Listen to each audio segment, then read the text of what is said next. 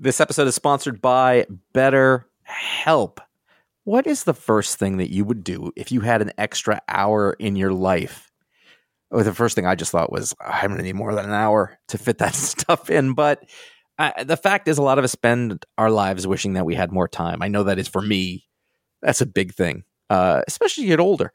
And the question, time for what? What would you do? Would it actually make you feel better? What is it that you feel you're missing in order, that would make it better? And one of the ways to sort of help figure that out is therapy. It can help you find out what matters most to you so you can do more of it, or focus on what it is that you're spending your time on that maybe isn't giving you that sort of fulfilling experience. And it's interesting because a lot of times people talk about therapy, or they talk about mental health, or it's about trauma, or it is about, like a great amount of pain or anything. And those things are all very valid and everything. But also, in some ways there's stumbling blocks. There is sort of something indefinable that you're having a hard time getting to that maybe is stopping you from feeling as confident as you can, as good as you can. And, therapy is one way to go after that. If you are thinking of starting therapy, you can give BetterHelp a try. It is entirely online, is designed to be convenient, flexible, suited to your schedule. You fill out a brief questionnaire, you'll get matched with a licensed therapist. You may switch therapists at any time you like for no additional charge. Learn to make time for what makes you happy with BetterHelp. Visit BetterHelp.com/iFanboy today to get 10% off your first month. That is BetterHelp, HELP.com/iFanboy. This is the iFanboy Pick of the Week podcast, episode 461, brought to you by iFanboy listeners just like you.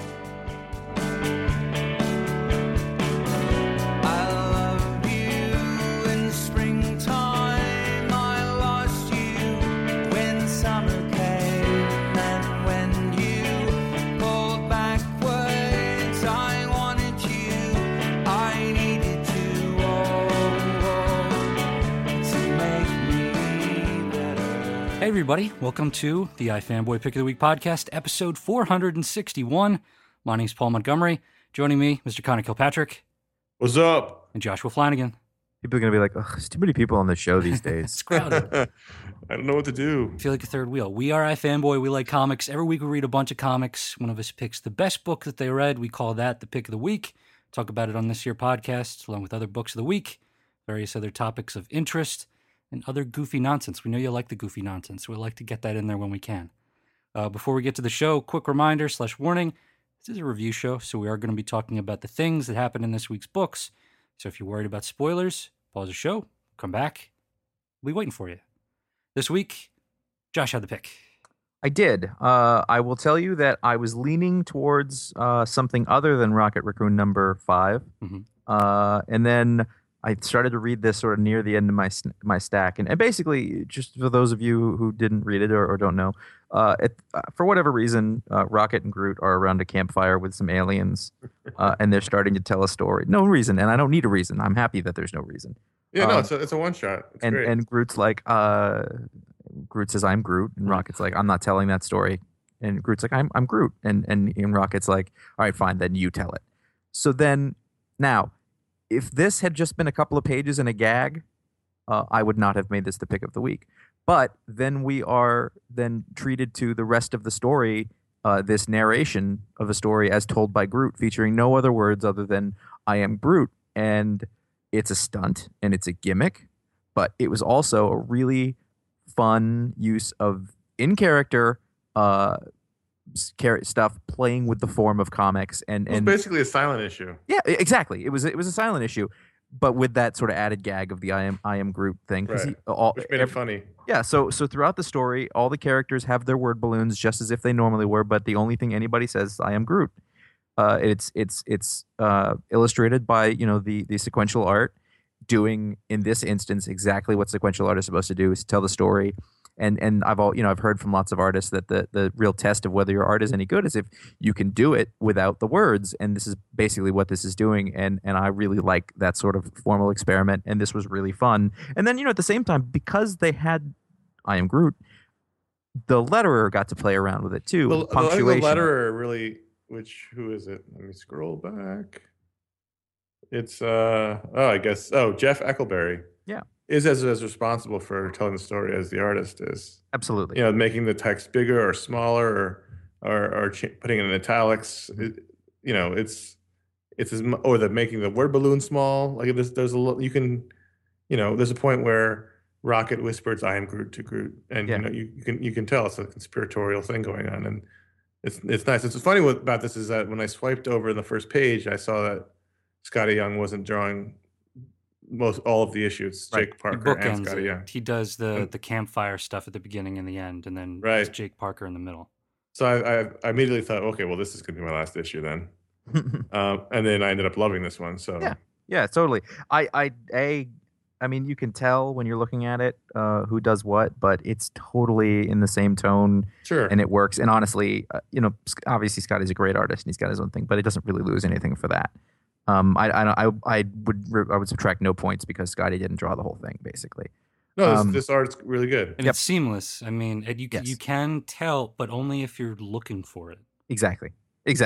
Like Rocket has like a bit heftier of a snout from Jake Parker, but that's I don't know. I think they're both cartoony, but their styles are completely different. Yeah, but I can tell right away. Just the way they draw Rocket completely different. Well, and I think the color like ties it in and everything. So that's Either way, for the purposes of this thing, like I'm not going to let that bother. Oh, fill in artist. No, the art was fine. It was good. It was great. So completely honest, this is my pick for this was it was really fun, but B, it was like a formal experiment, and I really like that kind of thing. And you just get to see the work as it exists, and you can't do any gags, you can't pull things along with the dialogue to cover up for anything else. You're just telling the thing, and it was really fun to see the different ways that they communicated without having the words to communicate with through the whole thing. Actually, you specifically mentioned that whisper.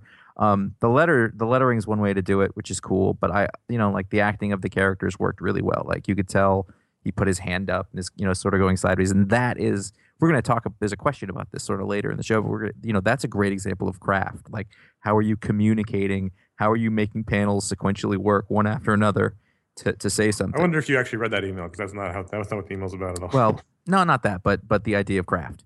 Well, we've talked about how there's sort of this Looney Tunes sensibility to what Scotty's been doing with the book, and here it's like the purest form of that because it's like a Roadrunner cartoon or like a Tom and Jerry.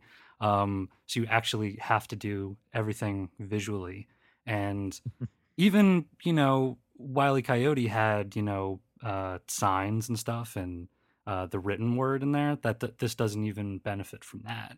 So the thing I really liked about where the issue really won me over was just the level of commitment to the joke. So that they actually are going through this thoroughfare and you see these buildings and billboards and those say, "I am Groot." Yep. All the lettering. There was nothing, no words could be used of any kind. And then, at the end, like it's super cutesy. It's because it's a surprise party.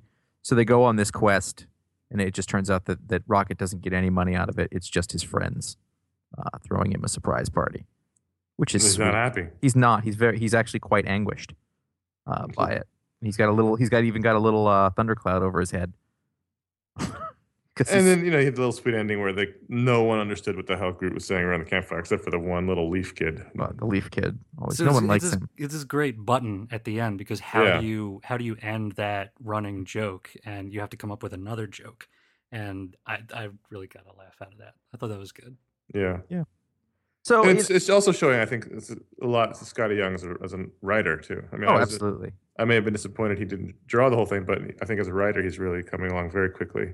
Yeah, and don't think, I don't know those of you out there in comic book land, don't think because there was no words in it, there was nothing to write. I mean, if he's doing this in full script, and that's a challenge. And he doesn't have the words to go back on, so every single thing has to be described and laid out and plotted. And it was just good. I mean, in the end, it's there's not a ton to say about it because it's really easy to know what was impressive about it and what was fun. I think this was my my favorite issue so far, or at least my favorite issue since the prison breakout. Yeah. Which also had a similarly, fun take on it's the cross section of the prison and breaking out and stuff. This is fun. I'm Groot. They get to play more with the things they do here. You get to be goofier in a Rocket, Raccoon, and Groot team up book, basically. Yeah, and it's more. I don't want to say it's not all ages, but I just feel like their audience is a little bit broader, possibly. Well, what about it do you think is not all ages? Well, there was I don't know. I think the first couple were a little more violent and sort of adult themed with some of Rocket's paramours, but that's specious. So. Yeah, I don't know. I This think this it's issue is totally all ages. There's Yeah. nothing wrong with it at all. Then there's the siren sort of mermaids, but I don't think that was all that No. bawdy, really. Nope. Yeah. I mean, there was the full frontal. Well, yeah, Rocket Dong. Yeah. I mean, didn't expect that. I thought this was really good, and I was not surprised to see it as the pick. I don't have any problems with this issue. It's really, really fun. Yeah, end of the day, I was just like, that was the one that this week I was like, all right, well, that was something really cool and different from everything else that I read, and it was well executed, so it was an easy one. And also, it was, as we said earlier, the longer the joke went on, it was like, okay, they're really just Totally. When it was for it. It was solidified when they went for the commitment. I was like, oh, this is the whole issue. Rad. Like I was totally fine with that because you could have done the gag in 2 pages, like 5 or 6. Yeah, but they didn't. They totally went for it, and I respect that. Good work. That made me happy. Good work. Did you folks read the new Kurt Busiek book? Yes, I did. No, I did. Oh, I've been very excited about this one. I'm curious that you didn't read it, Connor. I've never even heard of it. Oh, okay. Tooth and Claw #1 from Kurt Busiek. Dewey. I don't know what's the name of the other name of the artist.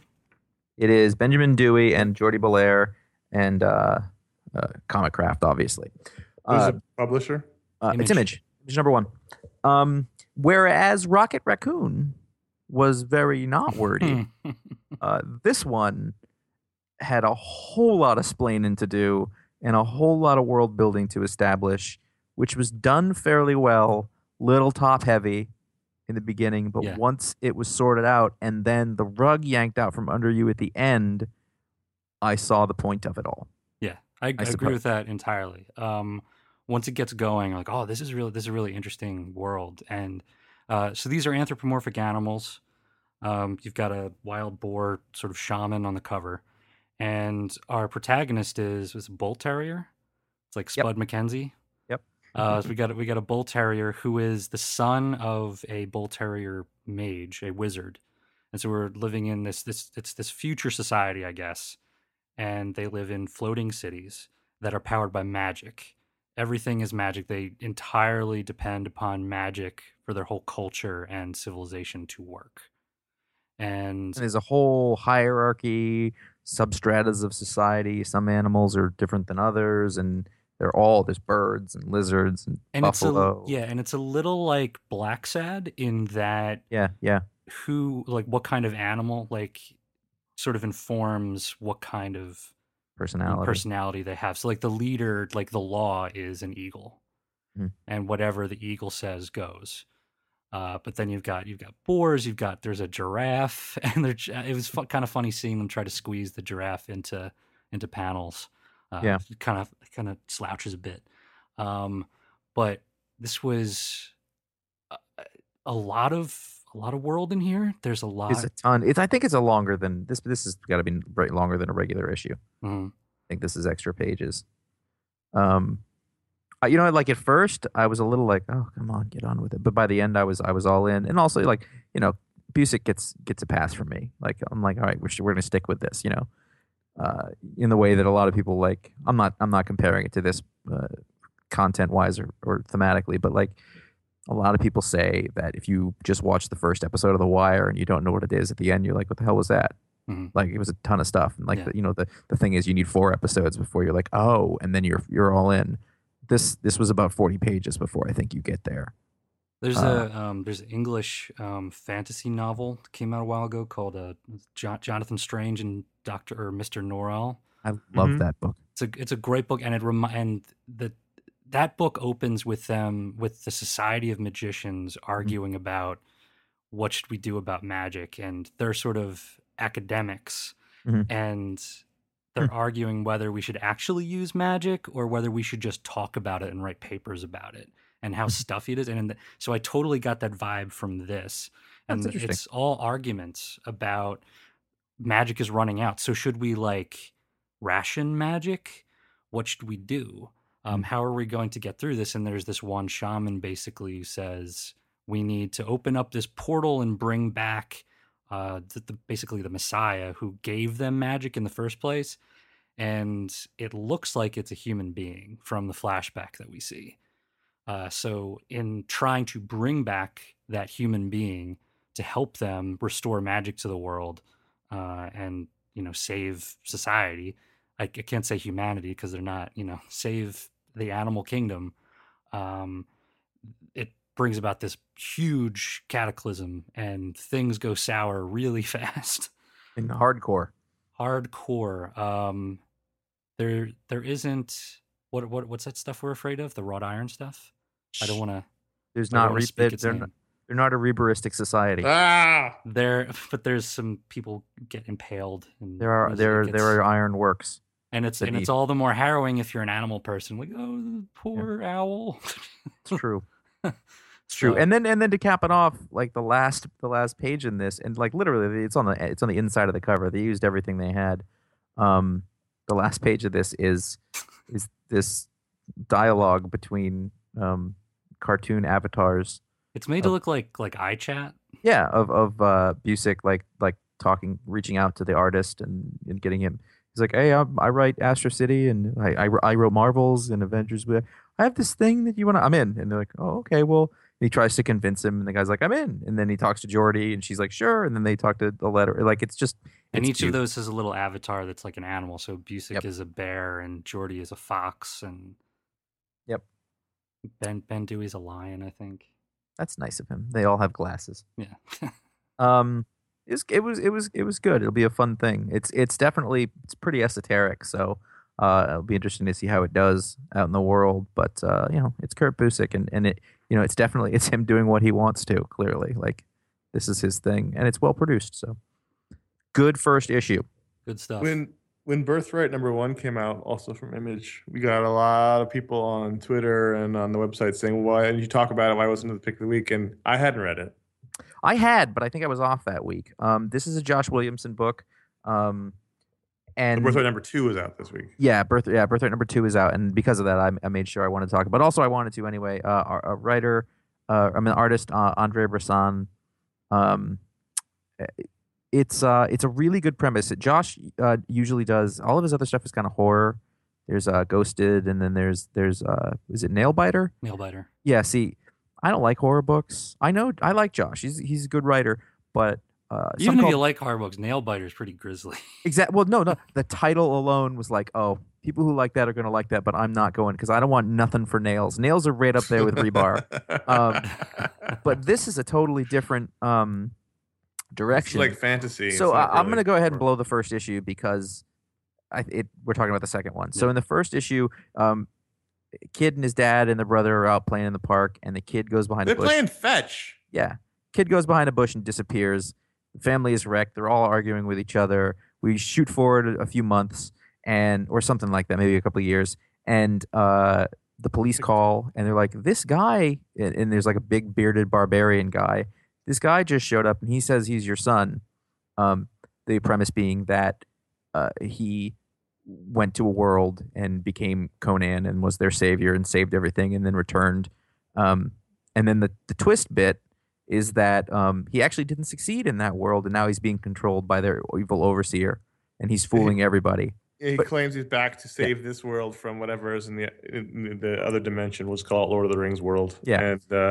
And in actuality, he lost to Sauron, and Sauron now controls him and is sent him to Earth to conquer Earth. And so the second issue, the family, that's the sort of, we meet him at the very end of the first issue. We find out the twist. In the second issue, the family confronts this guy. You go to the police station, and that's my favorite scene in this issue is where there's like, well, this is what he was armed.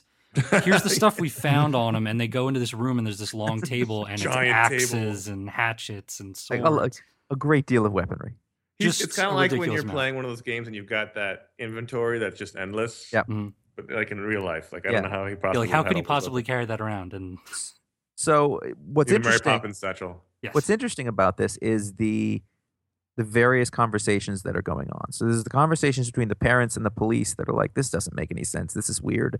And then the brothers, after they talk, and he's trying to convince the parents them are divorced in the meantime. Yeah, and then it sounds like the mother's with the cop now. Yeah, she doesn't want to believe it, and she holds the father responsible. The brother has had a hard life since his brother. I mean, everyone's life's been shattered by the disappearance. Now they're dealing with this Conan dude. And then inside his head, while they're having this conversation, is his talking to the Dark Lord back and forth. So there's a lot of moving pieces. So we're filling in the gaps, Dramatic. like what and then we his go experience back. was like as a kid and growing up in that world. I love the concept of this, and I love the execution. I missed the first issue, and I even get people were commenting over on panels and saying like, "Oh, you got to check out this book." I'm like, "Okay, I'll have to catch up." And people were right. This is really good. Yep. We totally missed out. It's really strong. Yeah. So yeah, if you missed that around, 2 issues are out. And it's you're beautiful. gonna like it's this. Really pretty. Great too. art. It really looks. It helps the. I mean, the story's great too, but the art's also really wonderful, and it fits that sort of sword and sandals Conan style really well. Yeah, it's fun. They're all it's in. Really fun. Like when he does his barbarian stuff, like there's no. It's full on, like big He-Man folks. Like this Brisson guy should do like D&D manuals or like the monster guides, whatever. Yeah, because he's really good with all the different kind of monsters and stuff, and the the cloaks and capes and all the weapons. I mean, when you see that table full of weapons, and basically there's enough for Zeta. Yeah, there's the appropriate amount of Frazetta quotient is high. Yes, which is exactly really good. The ingredient that you need. Now, Detective Comics number 35 was our pick of the week last time. Yes. We were very happy and surprised with the John Paul Leon art, and also is it Ben Percy? Ben Percy is Ben Percy. Writer, his debut is novel writer. His debut. What do you think of the closing chapter? I think just as beautiful. I think they needed more than 2 issues. Yeah. I agree. Because it's sort of rushed to the end with Batman confronting this eco-terrorist. There were a lot of issues swirling around with the aging people and the sort of larger concept of everything that was happening. Yeah, I liked that stuff. Yeah, and it was real short. It was very compressed. I didn't get the fact they were aging. Although once I did, I thought that was really fun. That I didn't remember that from that Batman and the cop were aging because of the. Are we supposed to believe that Dick Grayson's torturing somebody? I also had that thought, and that was actually really bothered me. There's that. I mean, I know he's also off doing his Grayson stuff in that book that never comes out, but like. And also the confrontation in the club, it was kind of icky. I don't know, weird with. Yeah, well, that was a little more Dick Grayson style, to be honest. Yeah, But literally, like the tooth removal, I thought, the hell is going on in that Grayson book? Yeah. No, the club thing was totally in character. It's the battery torture is not in character. What I've read of the Grayson book, where he is, a James Bond type or whatever, it's a little more complex than that. It's a little bit more happy-go-lucky. Yeah, a little less battery torture. They also made it's funny because like the I don't plan to have many criticisms of Leon, but he made him look quite old. Yeah, and then the dialogue made it seem like he was quite young, and so I didn't know where that was supposed to. On the phone he looks like he's in his late 40s. Yeah, exactly. But I'm sort of looking at this 2-issue story anyway. It's sort of like an Elseworlds tale. Yes. It doesn't really fit into the Batman world, and he looks like the old Batman, and he's not even drawing the dumb costume. Mm-hmm. So at the end of the day, I didn't really care because I just sort of look at it as sort of a offbeat, sort of darker Batman story. Yeah, and that sort of helped me get through like the Grayson pulling teeth thing. Like he's okay. It's a darker version of all this. Yeah, the thing is, that being the case, so it should have just been somebody else. Like he knows some guy. Should have been I'm just like a man. Yeah, there are plenty of characters or something. He could have had to do that. But if you look at it as sort of an Elseworlds thing, yeah, I don't really. Whatever. It's just awesome to look at. It is really pretty. I mean he draws planes real good. Like his airports were wonderful. It was pretty good. I feel like it. New writer. He got 2 issues. Like this was your story. And like 3. I think 3 would have been. Yeah, and he made it. It was a little bigger than I think he had time for. Mm-hmm. But that's of all things, a new comic writer. That's not so bad. No, it was really strong. He didn't overwrite it. Yeah, I would like to see more from him. Yes, these 2 could take over Detective. I'd be fine. Please, that'd be pretty good. Or if they did like 1-shots or something, that would be. Yeah, or they got a couple of issues every year. That's totally cool. Yeah. Guys, I have a real problem. I really fucking love the bearded Superman. Me too. I don't ever want him to go away. They did their research. Stay with me, Beard Superman. They did their research into what the Hold kids me like tight at night today. while I'm lonely and scared. They went, I'm seeing a lot of men with beards around. That There- seems to be our audience. And there's so many like they captured it at every different angle. Like It's it just gets hero shots He throughout. totally puts conditioner in that. It's just shiny and new. And his This hair's was, a little bit longer too. In addition, This to the was beard. Which was a problem with no beard, but with the beard, But with the it all beard. works together. That's the Yeah. secret ingredient right there. so. This is the first issue of a new arc of action. Finally, we're getting past that doomed storyline. You know how hard it is to get beard conditioner that works on a Kryptonian? I mean, that shit has to penetrate. He This is also drawn by Aaron Cooter, and I feel like this book is always much better when he's drawing it. Yes. And so this issue, we're dealing with the aftermath of the Doom storyline. People are rebuilding. And Smallville's having problems. This is also a horror story, so I'm curious, Josh, what you thought of it, because I liked all of the things about it except for the horror story. It's very much a horror in a small town, which I do. I like those kind of things, like very sort of It's the Twilight Mist. Zone-y. I mean, yeah, I mean, it's The Mist it's kind the of thing. Mist, and it's fine. I enjoyed. I liked the Lana John Henry stuff. That was Yeah. interesting. I like whatever this weird detachment Superman we're going through right now, which, by the way, is such a better version of the thing that I think Straczynski was trying to get across when he did the grounded thing. Yeah. I mean, it's very similar, but this is just executed so much better. And then he's finally, he's like, I have to get involved. So like he's still Superman. He's got to do that thing, and it's personal because it's in Smallville. I don't know why no one's putting that together. By the way, why is he always here? And he has a beard, and Clark has a beard. Yeah, exactly. What? Um, Beards are in, man. yeah. So I don't really care about the zombie part, but I thought the rest of it was well done. I think There's the a lot of good important thing to devices. note about the beard is that, and the longer hair, it's not a Jesus thing, which it usually is with Superman. Right. But they're going a different route. They're not going for that, Dude's Sunday keeping up school with route. the times. He's moving to Williamsburg. Just He's opening a looks brewery right. in his back room. Looks awesome. Yeah. I like the device that he couldn't penetrate the fog, so he went off to save the day and came right back after he saved Lana. And Yeah. I'll be back soon. And you weren't kidding. It was, I like just- Lana as a character. I think that they've actually managed to create by not making her a romantic character, and by sort of bringing her into this world and reinvent it. They have a really nice relationship. I mean, basically, she's the one who knew him before he was famous. Right. And she's super capable on her own, and she's with Steele now, but it's not like she's the trophy for that guy. It's because he's equal to her. I also like this Steel in that the old Steel suit never made sense because it was like a suit and a mask he wore, yet somehow he continued to talk in his mouth. It's like the Destro problem. Right. But this is like a liquid metal that envelops his body, which makes more sense. I like that. Unfortunately, they're going to be sued by Ultimate Iron Man. So Now, I also like that the three barbershop old dudes are like the villains. Like the three guys that sit there and watch the town go by every day Mhm. in front of the barbershop are the main culprits here. I like that. I don't think I picked up on that. Yeah, that's the last page. The last 2 pages. I like a little horror story in a small town. If you're into a horror I story- see. See, I misread that. See, because they say, "What's he going to do about us?" I thought they just weren't affected by it. No, it was like, "How's he going to save us?" But that makes much more sense. Yeah.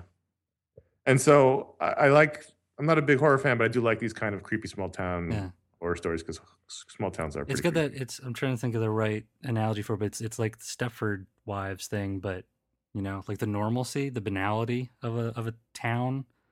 In Stepford, it's like suburbia, but here it's for like a small town. It's nice. I don't mind going off genre sometimes for like a Superman thing. Like that's interesting. I think it's a cool thing to do. And, I don't want the book to be that all the time, but There was a really good Superman horror story in the 90s that Arthur Adams drew. I think they just recently collected it because it was like a 3-parter and they made it into a little trade. It co-starred Batman, and it was about them fighting vampires in a small bayou town, and it was actually really, really good and looked beautiful, obviously, because Arthur Adams drew all 3 issues. But I like occasional Superman horror story because it's monsters and zombies and magic is not his wheelhouse, so right, it's not so easy for him to punch things. And it's also weird coming right after Halloween. You want it to be the week of Halloween. It's a sort of a scheduling kind of, Well, Halloween is all year, Paul, if it's in your heart. If you're Elvira, yeah. Well, speaking of being in your heart, the holidays are coming up, and if you're going to do your holiday shopping, in fact, if you want to check out that aforementioned Superman trade, which maybe I'll look up while the show's going on during a book I didn't read, you can go to ifanboy.com/Amazon. Wait a That's where you minute. find your portal to Amazon, do all your holiday shopping. We get a piece of that, keeps the servers on, keeps the microphones in working order, keeps us all happy, keeps Josh and cocaine. It's a worthy endeavor Because I sound like a cokehead. to do all your holiday shopping. You should If you're see me doing it without at Amazon, doing it at ifanboy.com/Amazon. And we really appreciate it. During the years, whenever we've been doing this, people always seem to do that. There's always a spike in the Amazon stuff in the holidays. So we really appreciate that and thank everyone who does that. It's not just me. We do. Partially me. It's partially me, but not just me. Also, you're doing it for the economy at larger. And then also, if you want to prove to your loved ones that you love them, exactly, buy them shit. I mean, that's how it works, right? You should give them that new Amazon Echo thing. You have to put in a request to get invited. Isn't it? And you just call it Jarvis. Their little Kindle TV thing that you just plug into the HDMI port. That's pretty badass. The Echo is interesting though. It's almost like the Star Trek computer. Hmm. And also, ifanboy.com/registration. That's where you become an iFanboy member. $3 a month or $30 a year. That's how you do it. It helps us directly. And we appreciate everyone who's done that over the years. Everyone who's helped us out through either of those methods. In this holiday time, in the spirit of forgiveness, we thank all of you. Do you know what the last thing in the description of the Echo is? They got 4 bullet points here. Let me tell you if this scares you. Uh-oh. Point Always 4. Listening? Connected to the cloud, so it's always getting smarter. Right there, you need to stop. Yep. What are you doing, Josh? That's awful. You know Josh, what? What are you doing? I'm afraid I can't let you do that, Connor. It even has to have a safe word. Like you have to use the word to do it. Like they know how dangerous it is if they just. If it keeps getting smarter, it's going to be able to override that. You know what? I'm sorry, I can't recommend anybody buy that. We probably shouldn't support. Shut it down. You get that the dongle thing that Josh was talking about. I ordered one of those. I don't Prime know. member, it was $20. Yeah. Now in general, I'm a little worried about the company. Cyberdyne System. What? Amazon, a subsidiary of Cyberdyne Systems. My thing is to befriend Which one's Cyberdyne? That's Terminator. That's okay, right? That's what I was going for. Mm-hmm. You get it. Skynet. You did it. Even if you didn't know you were doing it, I wasn't sure if I did. I was like, is this Blade Runner? I can't remember right now. Well, either way, that'd been fine. But I know. You're right on point with your reference. Thank you. You clowns read Superman Unchained? Yes. This is the final issue. Is it number 9? Yeah. Okay. I really wonder what this book would have been if it had a different artist. I wonder that every time an issue comes out. But Superman Dark Knight over Metropolis. I'm sorry. I've just been looking it up while you guys have been talking. Okay. That's the name of the collection. It came out last year. Features actually multiple stories. One of which is the Arthur Adams Batman and Superman Fight Vampire story. Actually, it wasn't 3 parts. It was just a little oversized annual. I'm sorry. Continue. Well, the Dustin Gwynn parts were really nice. They were nice. Although I don't think he would have been right for the whole book either. I enjoyed the rest of it too, but I think I would prefer another artist, and I don't think it's worth having it come out so sporadically to have Jim Lee on it because I don't think it's even Jim Lee at top form. Yeah, it didn't seem to affect the sales. It wasn't like it was a blockbuster. It's funny because when we first heard about this book, we were at Comic-Con and we were in the pool trying to figure out who should draw it because they hadn't had an artist yet at that point. And we really couldn't figure out anybody but Darwin Cook. Although I don't think he would have been right for this story. No. But that would have been, I don't know. What's interesting about it is like 10 years ago, you would have been like, oh, Brian Hitch or what's his name, McNiven, or somebody like that, or Cassaday maybe. Right. But today, those aren't necessarily surefire sellers. I don't know. What's interesting about it, and this sort of bleeds through also in the Jeff Johns Superman book, is that these guys seem to be very consciously or subconsciously fighting against the 52 version of Superman. Because in this one, it's like it's implied he has this long legacy of inspiring the people of Earth, and the Lois relationship doesn't really make much sense.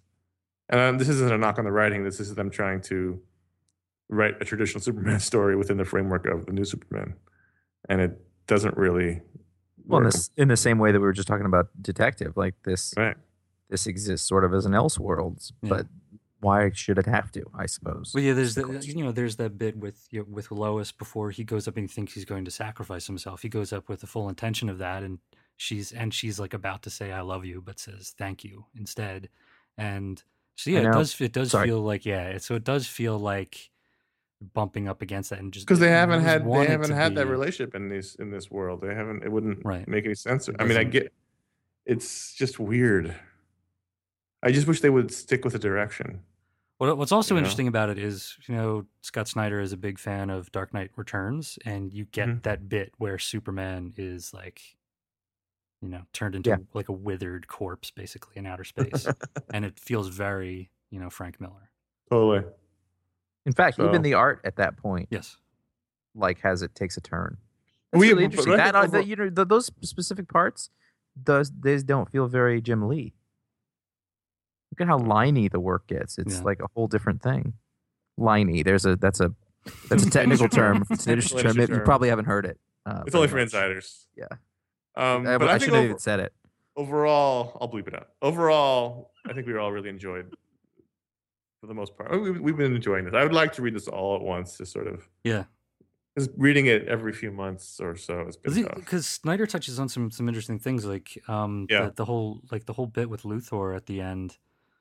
Talking about he's a candle. He's not like a beacon. It's a very nuanced sort of criticism of Superman. Yes, it is. I like that actually, because he said he analyzed Superman's energy trail or whatever and science stuff, and he doesn't always go do the right thing. It's a lot of trial and error. And I liked that too, because that is what he is. I mean, he's trying to say that he's an alien, but he's finding out he's human. Right. Pat on the back, guys. Liney and science stuff. Science stuff and liney. Yeah, the legendary liney science stuff. Well, that would be too much. Legendary Star-Lord number 5. This is fun. And this, you really do feel you sense the voice of Chris Pratt in here.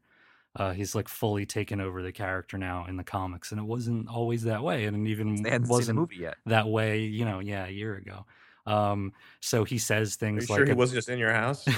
So I do have a talking Star-Lord that can do phrases. Anyways, he says stuff like donkey sandwich, which I just hear Chris Pratt in my head when he's saying that. So I like what Sam Humphries is doing here. It's a beautiful book, Paco Medina on art. And my favorite thing about this continues to be long distance relationship with Kitty Pryde. That's a fun combination of characters. And they have holo dates. It makes sense in that they're never really romantic. It's always her being let down by how bad a long distance boyfriend he is, because he misses their dates, where it's basically their Skype chats. It's really hard to keep track of that time change. Yeah. It's hard enough going like New York, London, and LA, Paris or something. But you're talking about time zones and space. I don't even know what those are. He's in There's not even an app for that. It may not even be relative to, say, the minute. At least we can go by the hour. You're talking about it boggles the mind. It's science stuff. Time. Yeah, science stuff. It's really Connor, deep science stuff. Stop giving it away. We're gonna get in trouble. He's in the thick of it, and he says, "Okay, a holo date in 2 days," and she's like, "Okay," and it's like, what does that mean? Like, do the holograms have sensory capability? Is it like the holodeck? Is that I don't know. It's less holodeck. It's less Riker on the holodeck and more help me Obi-Wan Kenobi. Yeah, it's that kind of thing. Which is more realistic, to be honest. Yeah. But also not terribly fulfilling. Or it's like the Tupac or Lil Sebastian holograms. Nice. Yeah. Yes. I just watched all of Parks and Rec last month for the first time. So good show. It is. And I get a lot of jokes that I didn't get. It was a number. It was one of those shows that was like that first 6 episode season was like that was not good. And then they come back and they sorted it out. They did an office. They pulled an office. You get rid of one of those guys, and then you fix Steve Carell's hair. Those are the two things you do. Chew 44. We got to be reaching closer to the end of Chew, don't we? It certainly feels like it because they killed everyone in this one. Oh, this was the last issue, maybe. Yeah, no, I actually this was like the all action issue, and I got to the end of it, and I was like, that's a real good Chew issue. They did their time jumping, they move things around. It's the fun stuff you expect from Chew, and they killed a lot of the people, or at least at the very least mauled them quite significantly. They've done a good job at making this vampire guy or whoever, I forget his name, very formidable. Dracula. Is it It's Dracula, right? Blade. I don't know. It's something like that. Nosferatu. This Dracula guy. I don't know. It's He's not with some Dracula. Count monster Duckula. with a stitched up head. But they're in the zone so good, or Martin well, Landau. if you want to be grammatically correct.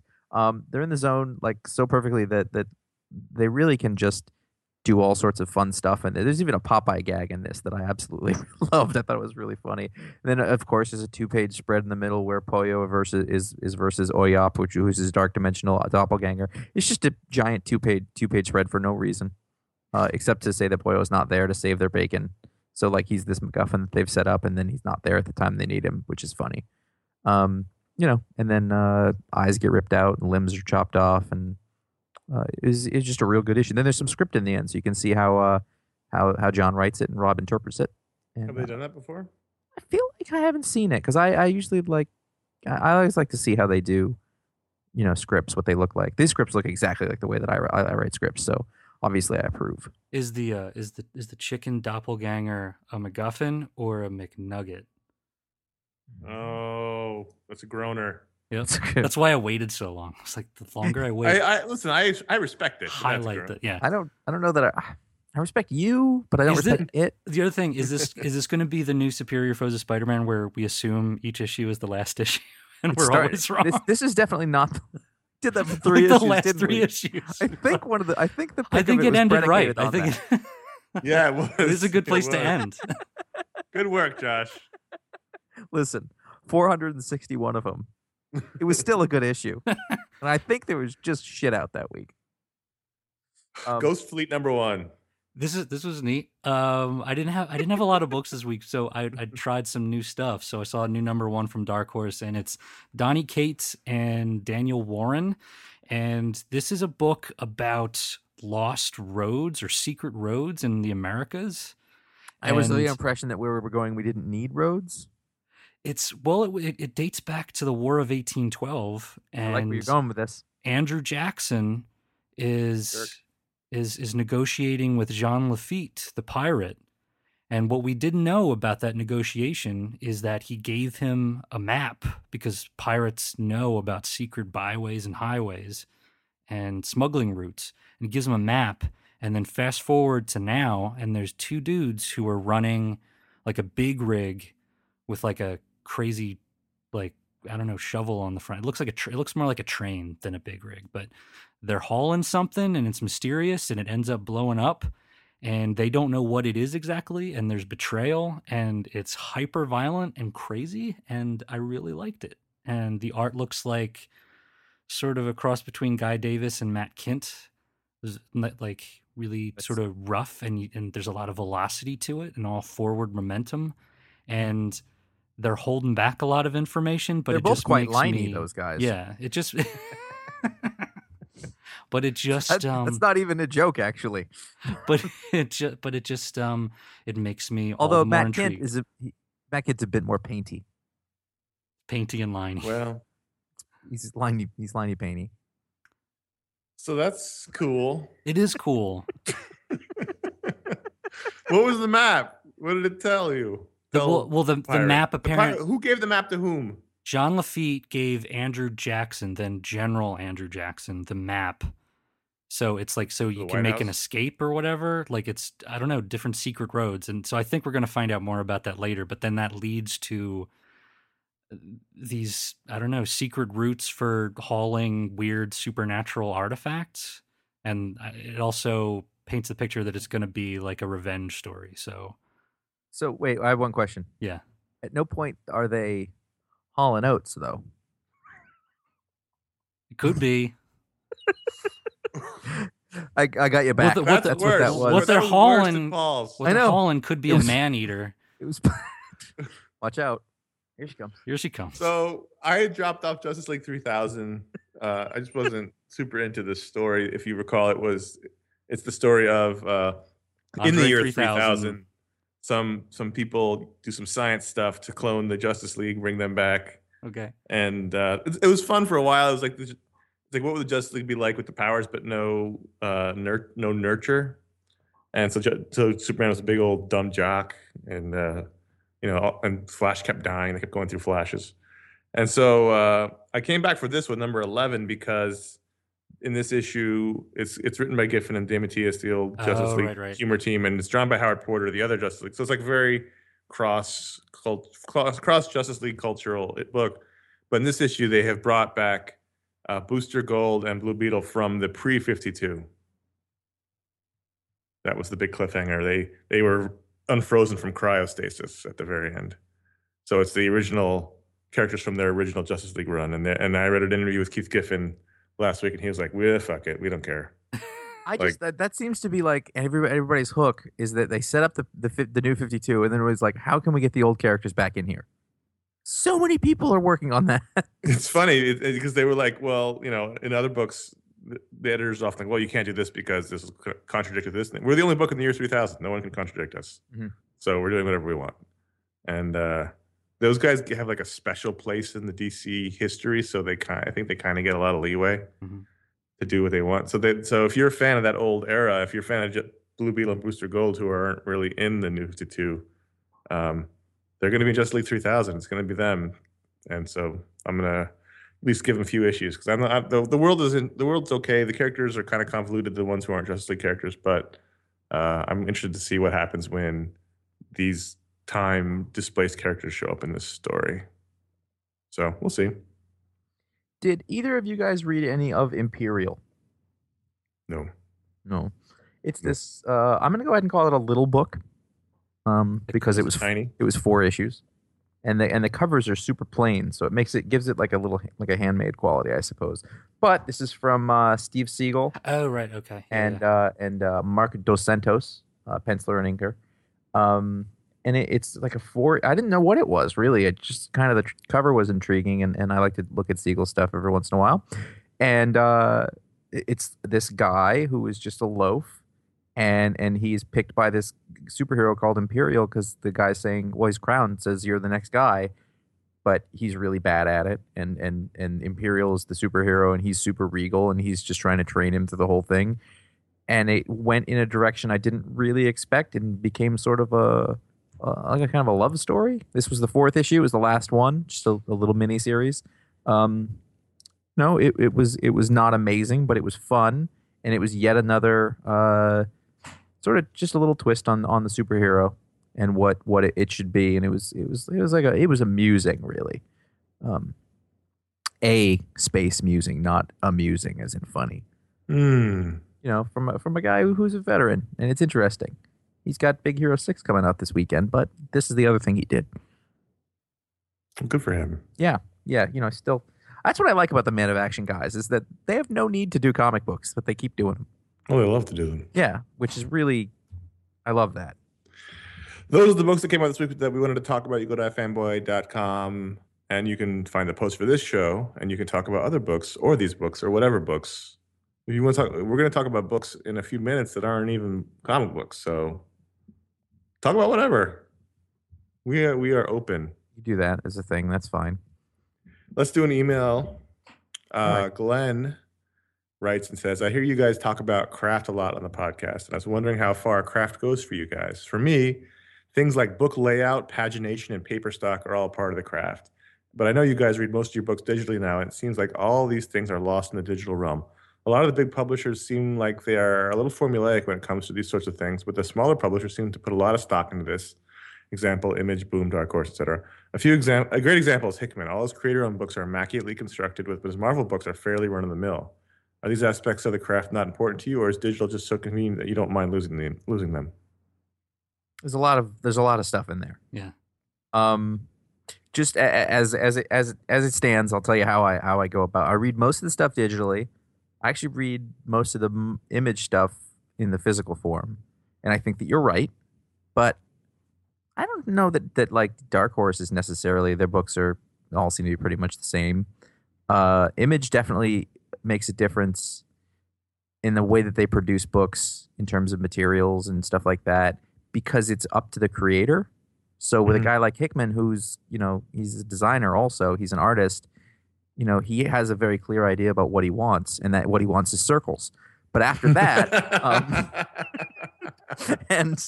but after that, like clearly, like his books are a notch above in the way that the paper and the printing goes, and how those all come out. And we do all like that and respect it. But I also think that generally we are going through so much material at a given clip that I don't know that we pay that much attention to it. The only one I can think of off the top of my head is Afterlife with Archie, which is on a different paper stock, sort of a thicker, rougher stock, which I like. It used to be among like Marvel and DC, the more prestige the book was, the more fancy and heavy the paper was. Right. Like that's how you knew. And if you got like a prestige square bound book, holy crap, that's going to be $6, and this is a big bar deal. The door. Yep. Yeah, I don't. And I don't feel like they do that anymore because all of the paper sort of got up to a notch, and it more indicates how much money they want to spend on the book versus how important the books are. Like if you look, Vertigo books got real crappy for a while. Like Vertigo trades are like still on newsprint, or at least they were up until recently. Because you go through the Preacher trades. This was, I don't know if there's a different printing of them, but like the first ones were on really nice, heavy, glossy paper. And then volume 9 was basically newsprint. I was like, all right, well, I guess I see how this is going for them. But, I think when we talk about craft, I think our definition of it would be the construction of the story and right. page. But he's talking. He acknowledged that, but he wants to talk about the other craft, which is the physical craft. Yeah, I'm saying no. I don't think normally we're discussing that when we say it, but there's certainly something to it, and I think that you get more of that like in books. Like Archaea books are a great example. We tend to look for it more in collections. Yes. Yeah, because I was going to say that we don't talk about it that much because the week to week stuff that we're talking about on the show doesn't usually venture into that territory. It's very rare. Like sometimes it'll be like a crazy thing from Image, like a McKeever book or the fade out the first. Did you guys get that? There's a huge giant one. Yes, I've gotten it twice. Yeah, I've gotten it twice too. It's just ginormous. Like it's like a placemat or like it's a little intimidating. I brought it to work. And it's on the table. It's on the side table. The scale, and it's been so long, but Wednesday Comics when it was on newsprint, that was a really big part of the experience, and I enjoyed that. But I mean, week to week, Marvel, DC, Image, IDW, like it's not really something that they do in monthly single issue comics. Also not. It's probably not financially viable. Just practically. If you are selling a book if you're doing a book through Image, you're paying for it. Not necessarily up front, but so all the costs are going to come out of your profits. Right. So you can do a bunch of stuff, and if it's not important to you to make that extra money, then you can make whatever you want out of it. But that's a consideration, and it's the same consideration for the larger publishers too. But I like to look for a good. You know what I want to? I want a company, whether it's Image or IDW or Boom or whoever, to have the balls, and I'm putting it out there, to print a monthly comic with a fucking ribbon, a placeholder ribbon. Just a monthly. Just in a monthly 22-page comic. I don't want a placeholder ribbon. I love placeholder ribbons. Because you find yourself stopping and starting a lot in the 22-page comic? You never know. I'm just saying I want to find a company that has the balls to do it. And I love the placeholder ribbon in its collection. So what Connor's saying right now is that he likes the idea of a $4.99 price tag. A ribbon would have been helpful in Tooth and Claw #1. Because I did not read that in one sitting. I enjoyed it, but I did not enjoy it. I was on a plane after having not slept a lot, and I may have fallen asleep in the middle of it. But the book was still there when I got up, so it wasn't a problem. I will say one other thing is that you don't see a lot of investment in this, I think, because the audience isn't terribly invested in it. Yeah. There was a time when a book that had a 3D tinfoil cover, that was worth money, so they put money into it. Last year. Well, yeah, they keep trying to get it back. What if we do this again? Dude, we tried, remember? It doesn't... Here's a question: Did you guys talk about the Harley Quinn book last week? The which one? The Harley Quinn scratch and sniff book? No. No? No. Okay. 'Cause I didn't listen because I couldn't be bothered. But that book Who's writing that pun joke? is so weird. It's Well, not we don't not get technically. Yeah, I got it in the mail. I'm on that list. I got it's rub and smell, not scratch and sniff, but you could smell like the leather of her leather jacket. Like Yeah, there's some stuff that's like pot. toxic waste that I think are just general science stuff that ends up smelling that way. And there's pizza and pizza breath. And after a couple scratches and sniffs, everything did kind of smell like one weird miasma of, a dorm room. I tried to rub the iPad, and all I got was fucking heat blisters. Well, you would have also gotten all those coal marks too. Right. Well, I think I was rubbing the exhaust pipe. Yeah. What you want to do is you want to get over to the diesel intake. Listen, you know what happened this week? $200 for a new battery for my iPad because the old battery wouldn't turn over anymore when I tried to turn it on in the morning. So I'd take it to the shop, get a new battery. Well, at least it was the carburetor because you don't have a fuel injector and that's still carburetor. No, right? it was carburetor. Then you're talking. It wasn't even the alternator. The alternator would have been a big problem. Yeah, but chugging along just fine. Yeah. So Glenn, that's actually a really interesting question. I'm just amazed that thing's still legal in California. I haven't gotten it smog checked, to be honest with you. So thank you, Glenn, for writing in. Let's quickly do a voicemail because we never fucking do voicemails anymore. Why do I sound like I'm drunk? Why are you swearing? I don't know.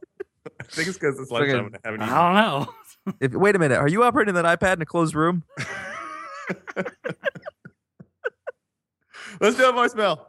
Hi, this is Josh from Seattle, JNL on the site. I'm calling, this is a little off the subject of comics, but I was listening to some old shows, and you guys got me thinking about Lincoln. So if you can indulge me, if Paul has anything to add too, what would you say between Josh and Connor would be the favorite book about the Lincoln assassination? I don't know. I don't know. It's come up twice in like these old shows I've been listening to, so I'm kind of like, I want to check out the best one of those. So, yeah, if you guys can let me know which one was your favorite, that'd be great. Thanks. Bye. Well, we both recognize that this doesn't have a heck of a lot to do with comic books, but we don't care. It's our show. Yeah, it's our show. And also, anytime somebody can tell me you made me think a lot about Lincoln, that's a public good. You can get rewarded by being on the show. Okay, so right away, I think that your first bet, the thing you're going to want to go to is Manhunt: The 12-Day Chase for Lincoln's Killer by James Swanson. It's a relatively new book in the last decade or so. You want more after that, you can check out American Brutus, John Wilkes Booth and the Lincoln Conspiracies by Michael Kaufman, which really goes into depth on Booth and the conspiracy and all that stuff. You could and only after you've read all that should you then watch the Redford movie. It's not Conspiracy. It's Is it Conspiracy? Yeah. Okay. Well, I have a third one. Those two are excellent. That's the order I read them. I read Manhunt first, and then I read American Brutus. The third one is They Have Killed Papa Dead by Anthony Pitch, which I read. I think flying to a convention, or maybe on a train. I definitely read it on a conveyance. But anyway, that one's really, really good too, and it has a lot more. I think it's newer than those first two, and I think it has some more information, more uncovered stuff in it.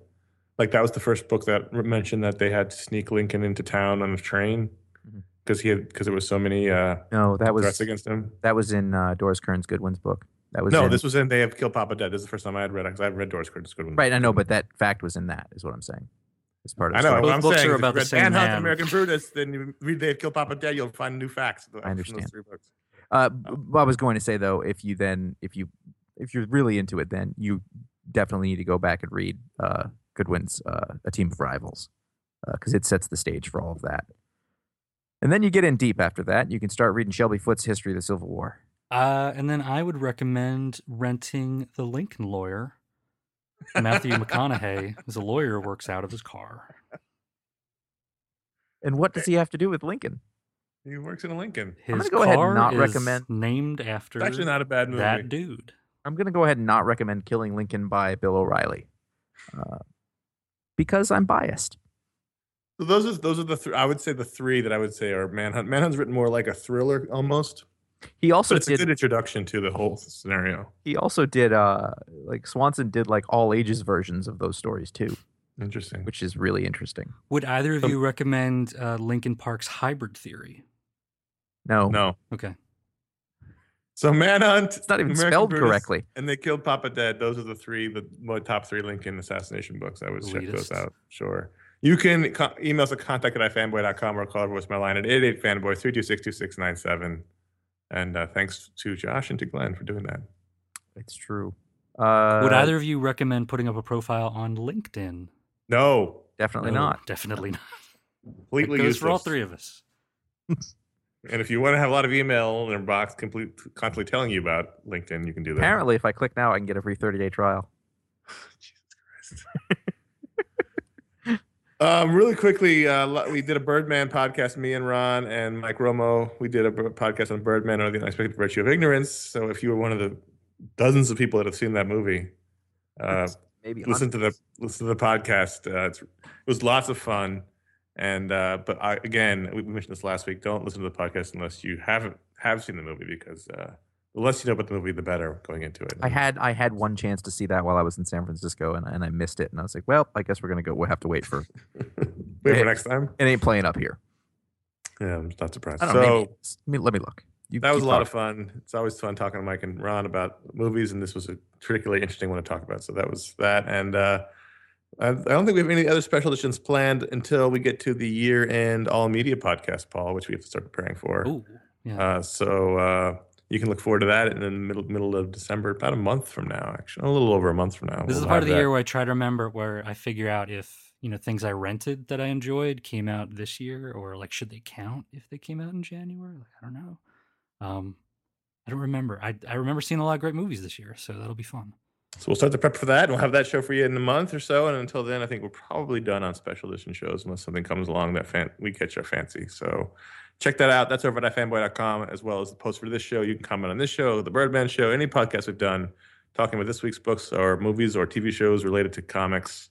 All that's at ifanboy.com. Yeah, I would definitely have to leave the state. That's what I just learned. was only playing at 50 screens at the time of the recording of the show, so I don't know how many it's on now. So you could follow us at twitter.com/ifanboy. You go to facebook.com/ifanboy. And if you do that, you'll know what the pick of the week is before the show comes out, if that is a thing that is important to you. First. That's right. Do people do that? Is that a thing? They still do that. I should just do that all over Facebook. Just every time I see something that hasn't been commented on with all those people I don't know. Just first. He's been doing it for 2 weeks. I wonder how many people I can lose. Anyway, you can also follow us individually at CS Kilpatrick, Fuzzy Typewriter, or Jay Flayed. Were you invaded by aliens? Because that was definitely not a sound that your iPad makes. Sorry. Forgot to turn my phone off. And finally, if you dig this kind of thing, you can write us a review in iTunes. Better yet, tell your friends about this show or my other show, O Comics, with an exclamation point at the end. You don't have to put that in when you're searching in iTunes, but I've had some fun stuff lately. If I can indulge for just a second, we did a discussion last week about dyslexia and comics, which was really enlightening and interesting. And this week I spoke to Bill Kartopoulos, who is the new series editor for the Best American Comics 2014. And there's a lot of talk, actually, kind of apropos that we talked about that email about paper stock and stuff like that, because we talk about that and how do you put Chris Ware's building stories into an anthology that is not the shape of building stories, and when you don't have the paper that they used for Hip Hop Family Tree. So that's a fun one. Check that out, please. Well, all right. It's my job. No, I'm not. No, I didn't know where I was then. Because then after that, it just says... That's it for this week's show? Yeah. Thank I you didn't guys know for who was going to do that. Oh. See, this is the problem when there's three of us. Yeah. It's too many people. Shows with three people are hard. Listen, guys. How did we do this for so many years? We're going to have to let me go.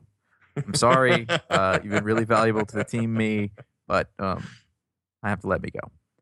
It's not the quality of work you used to put in. I think that's absolutely clear. Did you hear the puns on this show? I said Hall & Oates.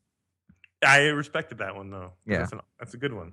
He said Holland like 3 times, and my head was like, I couldn't help it. I think this had been a really good show up until now.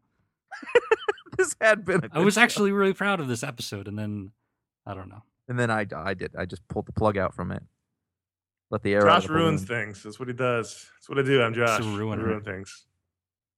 Hey, I heard you installed that new choke valve on the iPad. Is that working out for you? Because I was having trouble starting in colder weather. Yeah. Well, the thing is, we had a brief cold snap in LA, which meant it got down into the 50s. And so what I did was I have everyone huddle around the iPad for warmth. Yeah, you want to be careful because the diesel fuel can gel up. Well, yeah. If you're not careful. So, oh God, I have a back problem now from lugging it around. Yep. Yeah. Yeah. The Sherpa didn't come through? No, not covered in my insurance. Good call. All right. Thanks. Until next week, I'm Connor. I'm Paul. Josh. No, I changed it around. I don't want to be last. It's too much pressure. I'm saying You didn't last for 9 years. I know. I just wanted to see what would happen. You can't just switch it up after 9 years. It's muscle memory now. We are Groot. Listen, it doesn't say fucking Jeff, does it? Why did I swear?